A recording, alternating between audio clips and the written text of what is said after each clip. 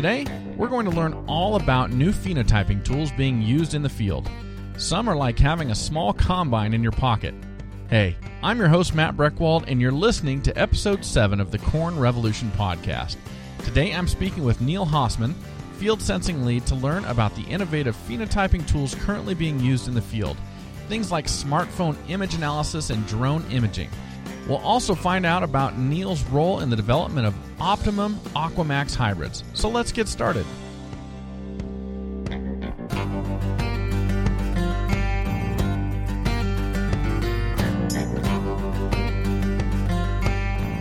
Neil, welcome to the show. Thank you very much for coming on. Thank you for having me. Well, if you would, give us your title, your full name, your title, and what you do here at Pioneer. So I'm Neil Hausman. I work in R&D, in research and development. My official title is a Field Sensing Lead. So I oversee a lot of our measurement systems that we make in the field as part of our product development cycle, but also developing solutions for farmers. Okay. Now, what brought you to work here at Pioneer? I'm originally from Los Angeles, California. I have no background in farming. So I was a relatively strange hire for Pioneer. I've been here for 15 years. So definitely Pioneer, and the company has changed hugely since I started. Mm-hmm. But back when I started, especially in the R&D area in breeding, lots of people with agronomy backgrounds, breeding backgrounds who went to similar schools, which makes sense. A lot of breeding focused backgrounds, and my background was totally different. And so when I came in, it was both an opportunity and a challenge, I think, for me and the company to kind of. It was kind of a diversity play. So I went to the University of California at Berkeley, and my background is in actually more in native plants. So looking at how native plants deal with drought, and so the topic was right. Mm-hmm. It was just when we were starting our drought breeding efforts and our drought transgene evaluation efforts out, and we had a station out in California, and my wife was still in graduate school, and so I was looking for jobs in the area, and I can tell you honestly, I didn't know that there was a seed sector, and I didn't know that anyone would hire me in that seed sector. So I tell people that I got the only job I was trained for. So, but it was definitely very lucky for me and hopefully for the company. So when you were first hired, what were you hired to do? So I was hired into what was called a senior research associate position. Really, I was hired to cut up plants and haul them out of the field. Okay. So we were building a drought breeding effort, part of that is understanding how plants respond to the environment. What is drought? Drought, is very different depending on soil conditions, weather conditions, and the germplasm. And so you had to measure a lot of things, and you had to understand how different measurements, different characteristics of the plants interact to form yield under drought conditions. And so we had a crop modeling effort to try to understand how do these different traits interact and build yield. And that involved, in the end, a lot of cutting up plants. So we had to understand, for example, how much leaf area was grown by the plant in order to intercept light, in order to then turn that into sugars to build the ear. And we need to understand under different environmental conditions and for different genetics, how that happened differently. And so it was funny. For me, it was fantastic because I started out doing a lot of the field work. Mm-hmm. So even though I had a PhD and a lot of training, I started out just every measurement that could be made, I made. Went out and did ear height, plant counts, plant height, a lot. And so I started out my career in the field, making a lot of field visits, but doing a lot of stuff with drought, specifically in California. Well, now, what does your day-to-day work look like now at Pioneer? Now, as I said, as a field sensing lead, really trying to oversee a lot of our field measurement systems. So, as I said, I started out my career making tons of these manual measurements. Mm-hmm. And I kind of joke in the company that I have a vendetta against these 1 to 9 scores. So a lot of what we've done, and actually since the 20s, you go out, you take a look at a plot, and we're trying to separate different genetic varieties to select the best for breeding. And you go and you say, okay, I'm looking for how green is this plot, and mostly how fast is it dying. oh, this one's a 5, this one's a 3, this one's a 2. We have calibrated scales to help you to make those measurements, but as you can imagine, it's very subjective. So you're going out there, and if you're hot and tired and hungry and thinking about something else, you're going to maybe be a little bit more harsh against those measurements than if you're feeling happy and just had your coffee. And so with that, the quality of our breeding and product advancement comes from the quality of the data we collect in the field. And the reality is that when you're taking scores just by eye, even as an expert, it's really hard to stay consistent. And of course, across experts, across time, it's almost impossible to get really high quality data.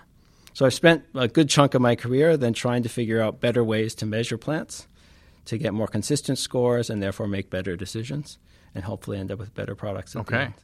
Well, so here we are today, 2019, on the beginning of the launch of the corn revolution. So what are those advances in technology that are allowing you to remove some of that subjectivity today?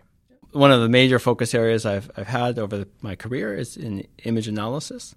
So I tell you this. My story is I started doing image analysis as part of my my doctorate, my grad studies, and I had, I think, something like 3,000 plants I had to measure, and I wanted to measure how much leaf area they had. So because of course, how much leaf area a plant has determines how much water it uses. Because of the stomata or pores underneath the bottom of the leaves.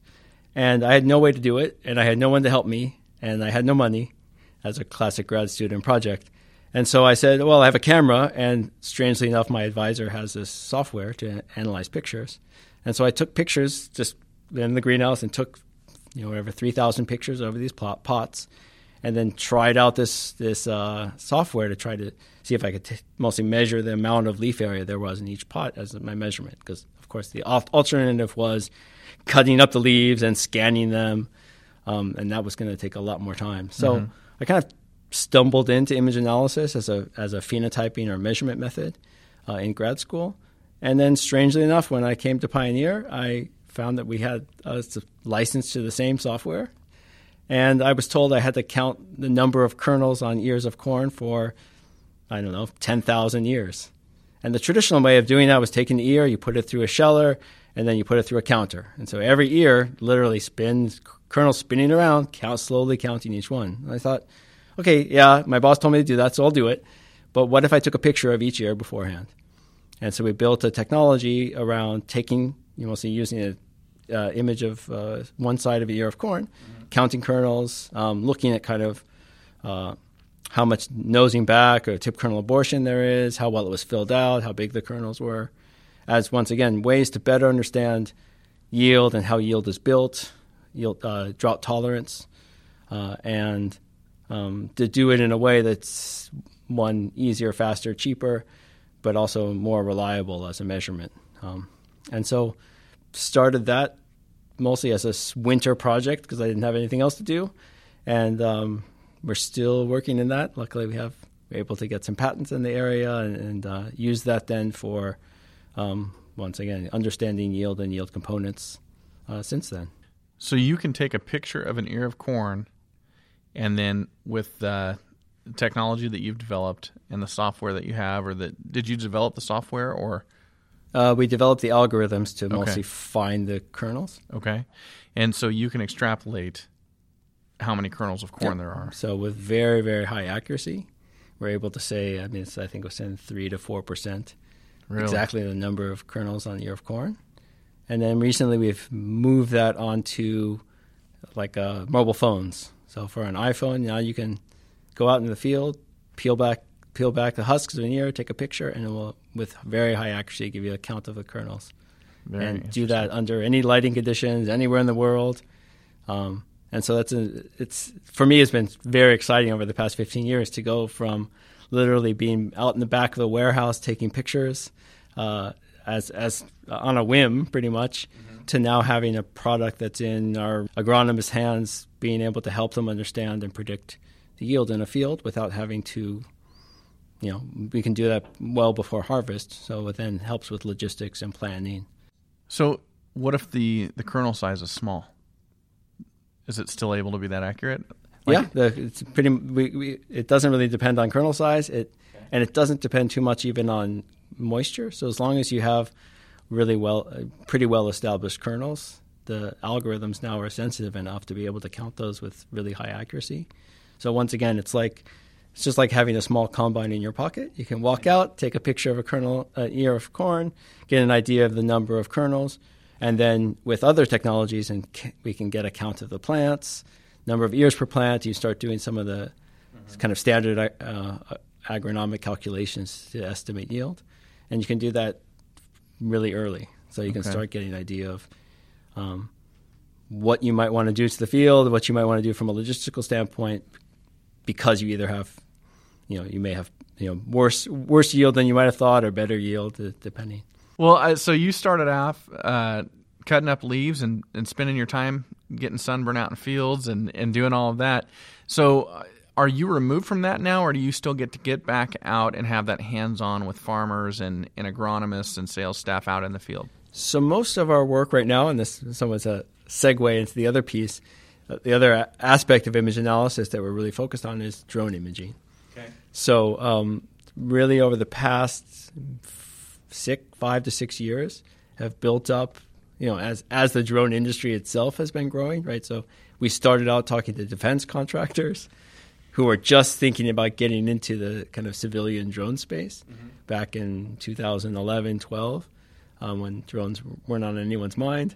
And starting to think of drones understand how drones could help us with our imaging and our measurement systems. Because one of the great things so we refer to them as unmanned aerial systems. So if I use UAS, that's what it refers to.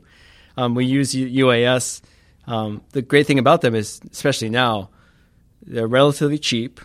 Since they have a whole consumer market, they are well built and well tested.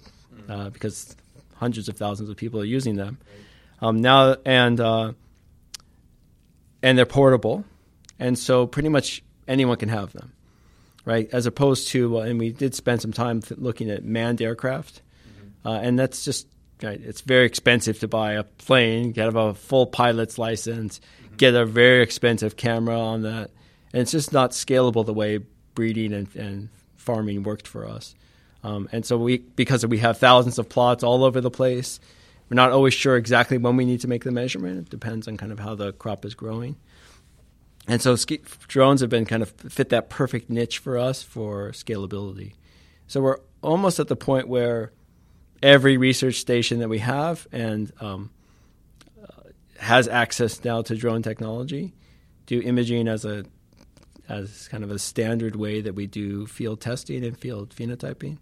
And I can say I'm winning on my battle against the 1 to 9 scores. So lots of those scores where we would go out and take disease score or standability, lodging scores, or staggering scores, all these measurements that it's very hard to make a measurement by eye, and so we would just kind of bin them into different good, bad, and okay. We're now able to take images, process those images through a pipeline, an analytical pipeline, and then we come out with really a very objective percentage of that plot that is green, or the area of the leaf area of that plot, just like I did in my dissertation. Those are now kind of standard measurements that we make, and so it's kind of helped to build up within our breeding pipeline that the use of drones as a standard phenotyping tool, so that we can get to mostly make better measurements, better decisions, and then hopefully better products. So we started in R&D and then moved on to starting training our agronomists. So once again, the same philosophy as the pictures of ears on the phone. We view drones and drone analytics as a really good enabler to enable the discussion with agronomists, with the farmer, rep with the farmer, agronomist with the rep, R&D and the commercial seed. We can make those measurements, take those pictures, and then rather than having to have the discussion in the field, we can have kind of a record. We can sit down and say, "Hey, look at this plot. Looks like I have the 10 pictures from this one hybrid that we were testing, and it looks like it was lodged 6 out of 10 pictures. Rather than some score or some feeling that you had or some note you took when you were in the field, now we have kind of images of record, measurements of record that we can then all talk about. And when we make our decisions about our advancement decisions or commercialization decisions, we have those data in front of us. Sure. So my personal view on this is that most of these, there's lots of things humans aren't good at. Okay. So humans, for example, we're not good at looking at a corn plant and estimating how green is that in terms of a full scale from brown to green. Right? We can look at it, we can make some idea, but to actually measure that, our eyes aren't very good at it. Our brains are really good at recognizing faces, for example, but not so good at estimating, the number of lesions or disease lesions on a plant. Right? So there's lots of things that we should just let image analysis and measurement systems do, because then the hard part, the part that we are good at, is putting all the pieces back together. So if you have a measurement of how green the plant was, or how many lesions it had, or how tall it was, bringing that together and integrating that information to then make a kind of holistic decision, that's something that, yes, we're building algorithms to also bring that together, but we're still at a point where our breeders, our field scientists, our agronomists need to put that picture back together. And so I see it very much as not technology replacing people, but more technology helping people, helping the discussion. So, is there ever any resistance to some of these advancements or the use of or reliance upon data? I would say breeders in general are very skeptical. So it's been actually a really nice partnership working with them over the past 6 or 7 years as we develop these new measurement systems. Their livelihoods and their success in generating new hybrids and new inbred lines is 100% dependent upon the data they collect. And so they want to make sure that if they think that there's any problem with the data that are being collected for them and it's going to lead them to make bad decisions, they want to make sure that they have a hand in helping decide that and helping evaluate it. And so we built up a whole system, very purposefully, and having had worked with breeders really closely, a system where they help us evaluate, and ultimately they make the decisions on whether or not a new trait is used for phenotyping as part of the breeding process. And so I wouldn't say that there's a resistance to technology in kind of a conceptual sense, but there was definitely, especially early on, a skepticism, a healthy skepticism about, whether this measurement is going to be as good as what we did in the past. Okay. Now, part of the interesting part of the discussion, of course, is, and it's, I think, very normal, we kind of expose lots of times questions about how do you know the way you measured in the past was good? Because many times it was the only way it could be measured. So, great. And I think the joke I used to make about this is that, and my boss used to ask me to tell the same joke, which I guess is legacy, is why are corn rows 30 inches apart? Mm-hmm. And I don't. Do you know why? Do I know? No, I don't know. It's because that's the width of a horse's butt. Oh, I've heard that. That's right. That's the horse could walk up and down the rows of corn, and if you had to haul stuff, you had your horse to haul it. And so lots of times there's these legacy systems, and maybe that's not true at all, but it does, for me, it describes you have ways of doing things in the past that carry on into now. You don't necessarily think about it or critically examine it until you're challenged with something new. And so that's kind of what we've been, as part of the corn revolution, we've kind of been working through over the past few years, is keep challenging ourselves. Why did we measure it this way? Is that really the right way? Is that the gold standard? How do we know? If you had 6 different people make the same measurement, would you actually get the same measurement, or would you get a huge range? Now, let me ask you, especially you talked about breeders being skeptical. How do you prove to them that this technology is accurate?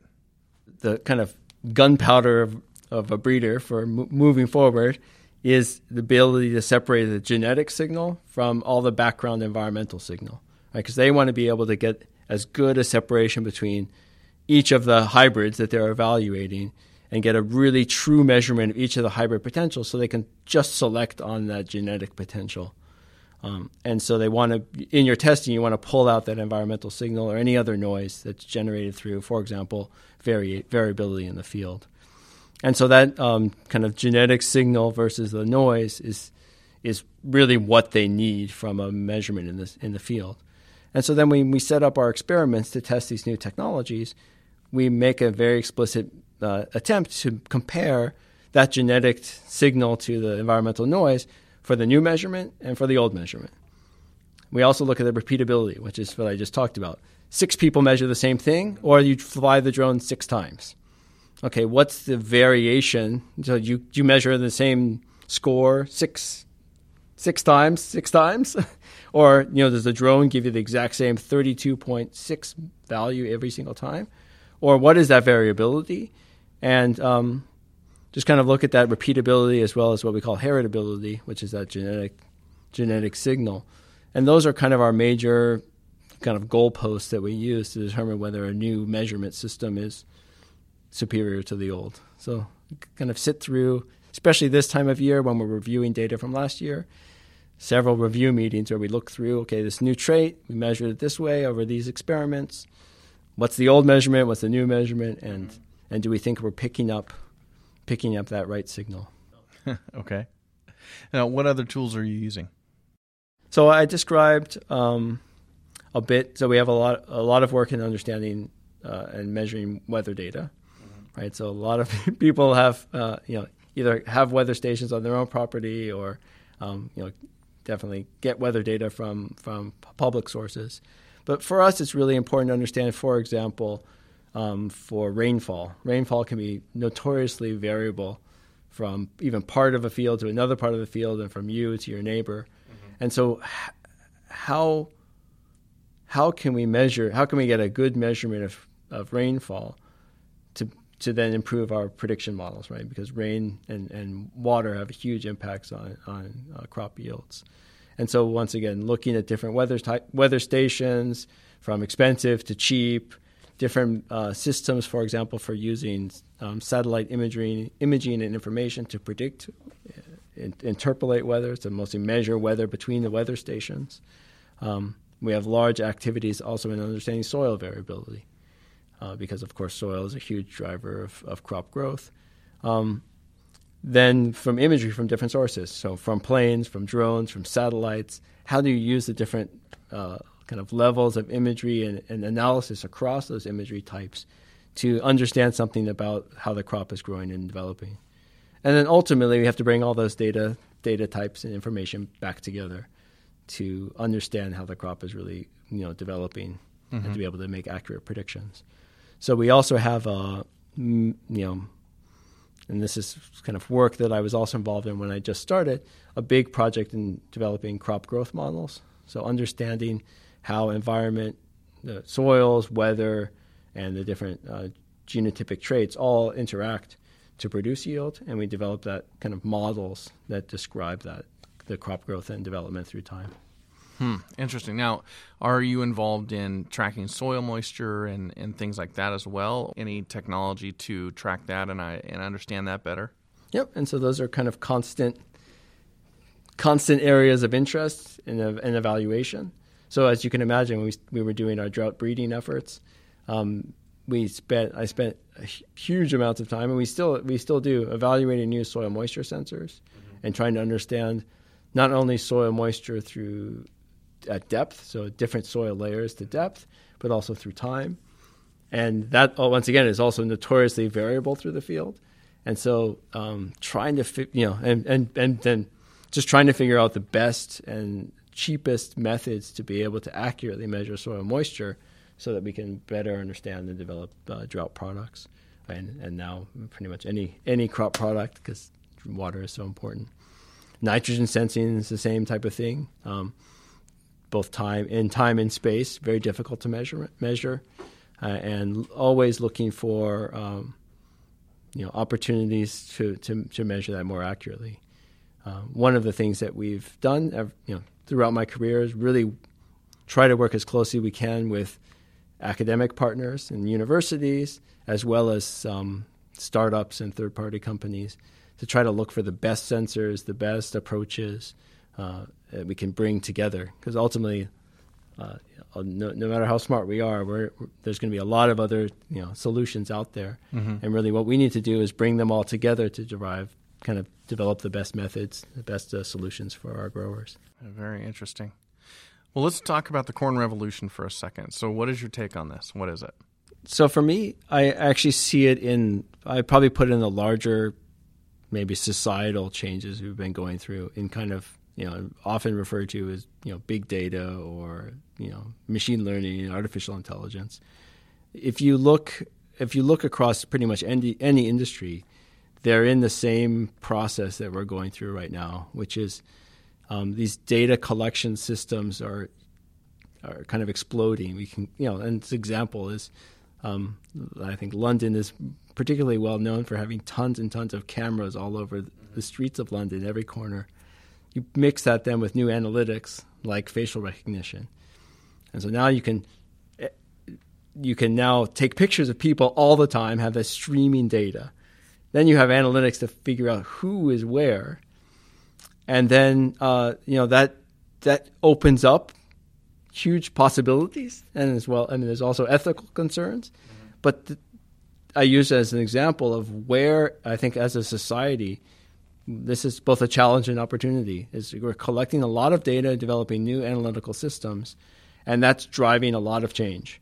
My specialty areas in phenotyping and measurement systems, and kind of driving change in our breeding organization. But ultimately, then I think the important part, not only in developing better products, but also then taking those technologies out to our reps, agronomists, and growers' fields as well. Well, let me ask you about, so I guess bring it down a level.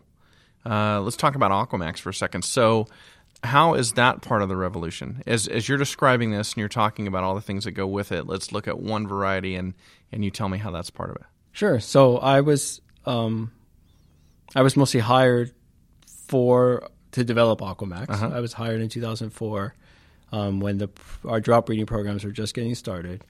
And part of a breeding program that was really focused around using our new whole genome prediction to drive mostly faster development, improved development of drought-resistant varieties. So we knew we were in a race to get these drought-resistant varieties out there for corn. The market needed it, and our growers needed it, and our competition was, chasing us quick. And so we needed new technologies to make these breakthroughs really quickly. And so we leveraged and used whole genome prediction, which was just getting started. So using the measuring the genetic markers, associating those with our measured phenotypes in the field, and then being able to make selections in the computer rather than having to grow things out in the field. And so all of that was kind of getting started at the same time. Our production of double haploids for corn was also just ramping up. So with double haploids, we were able to generate a lot more variants, different starting genotypes, so we can expand the size of our germplasm pool that we're testing. Then with whole genome prediction, we're able to make faster and better decisions without having to grow things out and wait several years to mm-hmm. cycle through that.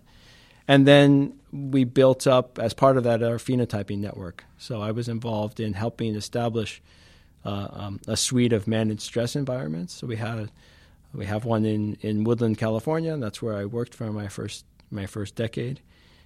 We also built up kind of our sister station in Chile. So I had the pleasure of going down in the middle of January to Chile every year, spending some time down there. But also built up sites in South Africa, in Spain, in Brazil, in India, as we built out the kind of Aquamax branding strategy and product development strategy. For me, it was a huge driver for me was developing drought-resistant corn. With our kind of more frequent droughts and more frequent extreme weather events, for me, it's really important that we're able to generate, and we have crops that are resilient to those changes. Water scarce, so I grew up in California where water scarcity mm-hmm. and drought was a kind of daily occurrence. And so I felt that's probably my proudest career accomplishment, is that we developed, we moved really quickly, developed these varieties, and are able to now on millions of acres provide that resiliency to drought and stability of drought and stability of yield through time. So Aquamax, the ability for it to do what it does, is that come from transgenic traits or from native traits? So Aquamax, as it is a completely native solution. So it came through mostly adopting the corn revolution methods of genomic prediction, better field testing, analytics that better manage and understand the environmental context of our trials, our field trials. All of those pieces had to come together to be able to develop the Aquamax products that we have. My section, as I said, was primarily on the phenotyping side and better able to measure the environment, measure the plants, but definitely really benefited from partnerships and engagement with other scientists working in the other areas. One thing I always say is that breeding is a team sport. So when I first started with Pioneer, breeding was definitely was more of the breeder with support staff. Now it's evolved as part of the revolution to a point where you need specialists in statistics, image analysis, data engineering, computer vision, genomics. They all have to come together to make breeding as it is. And that's been, I think, a huge change for the organization and a huge benefit for breeding ultimately. So have you given your whole team T-shirts that say that? Breeding is a team sport. I definitely go around the world saying it at this. We have these plant sciences symposia, and that's pretty much my mantra. But for me, it really means something because I come from Los Angeles, right? I really didn't even know what breeders did when I started my career, but I came right at the beginning of the revolution or the early days, at a point where my skill sets, my experience and diverse approaches really added value, right? And so I'm a big proponent of diversity of thought, diversity of background in my teams because I really benefited from that, and also really benefited from people, who had farming backgrounds, who had a more traditional breeding backgrounds. They brought a very important perspective and experience to the team. I brought a very different experience, and the great part in Pioneer was that both of our experiences, although very different, were we got to take advantage of our differences and really build something together. Well, let me ask you another question about Aquamax. So the fact that it's a native trait that led to the development of this variety, is that significant to you, or is it like a cool thing that it was able to happen that way? Or if it was transgenic, would it be the same significance to you? So we had been doing drought breeding since the 1950s, right? And we developed drought-tolerant hybrids throughout. But ultimately, it took. I think it was enabled by the different pieces of the corn revolution to really get to a place where we were developing drought-tolerant products that worked everywhere. And so that, for me, is really exciting. It means that, and this is true, when you have in a breeding program, if you have the right focus and the right testing network and the right germplasm, and it comes together, you can do amazing things. You can, the germplasm in corn and the variety that we have accessible to us through our 90 years of breeding is really amazing. Where if you drive in the right direction, what change you can get. Another big piece of drought, and I was involved at Woodland also with transgenic drought activities. My thought has always been that the drought is very, very complex. Each of our Aquamax varieties conquers drought in different ways, and in ways that are not always very easy to explain.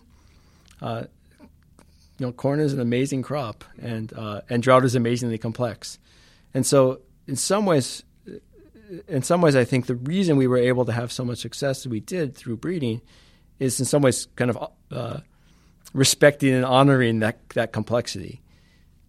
Transgenesis, it works very well for simple traits, things that we can explain very well.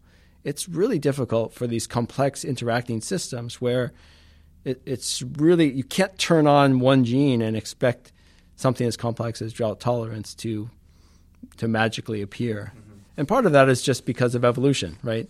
And our selection. We've had to develop new corn varieties for 90 years. Each year there's drought, right? So there's not like a magic switch. All of our corn varieties are already fixed for drought. They've been pushed through years and years of drought testing in some ways. And so there's not a simple answer, one gene that's going to be able to flip it on and off. It can work in certain environments, but often is challenged in others. It works in certain genetic backgrounds, but it can be challenged in others. So I have a lot of pride that we were, and in some ways it makes a lot of sense that we were able to do it fast, easy, and effectively. Well, not easy, but mostly fast and effectively, cost effectively as well, through breeding. Just kind of showcases the beauty that corn is. Well, I want to ask you about the Pioneer name. So what does that mean to you? I'm still extremely happy that Pioneer kind of still sits as the premier brand in the portfolio. And I have a lot of, having helped develop some of the Aquamax varieties, have a lot of pride and close association with the Pioneer brand. Of course, the company is changing. We have a new name, and we're expanding as well. So part of the work I'm working on with the kind of digital products and digital services is very different than I'd say the traditional seed-focused Pioneer, but in some ways sticks to the same roots of kind of the long look philosophy and connecting, making sure that we're developing valuable solutions for growers in an honest and transparent manner, and not trying to trick anyone into any specific thing that we don't know, we haven't tried out ourselves, and we don't know that will work. So for me, tying back to those kind of older values still really resonates, and I'd say definitely connects with my day-to-day work, the way I try to interact with my colleagues, and the things I'm trying to do on a day-to-day basis. Well, Neil, this has been awesome. Thank you so much for joining me today. No, I appreciate it. Thank you very much. That's all for today's show, but check in next week for the Corn Revolution podcast when I speak with Andrea Arias, who works in data science and informatics. I'll find out about the vast amount of data that Pioneer collects, billions and billions of data points a year and counting, how they turn that data into insights for reps and farmers, and the irreplaceable role of human intuition. To subscribe to the Corn Revolution podcast, just go to cornrevolution.com and choose your preferred podcast service. See you next time.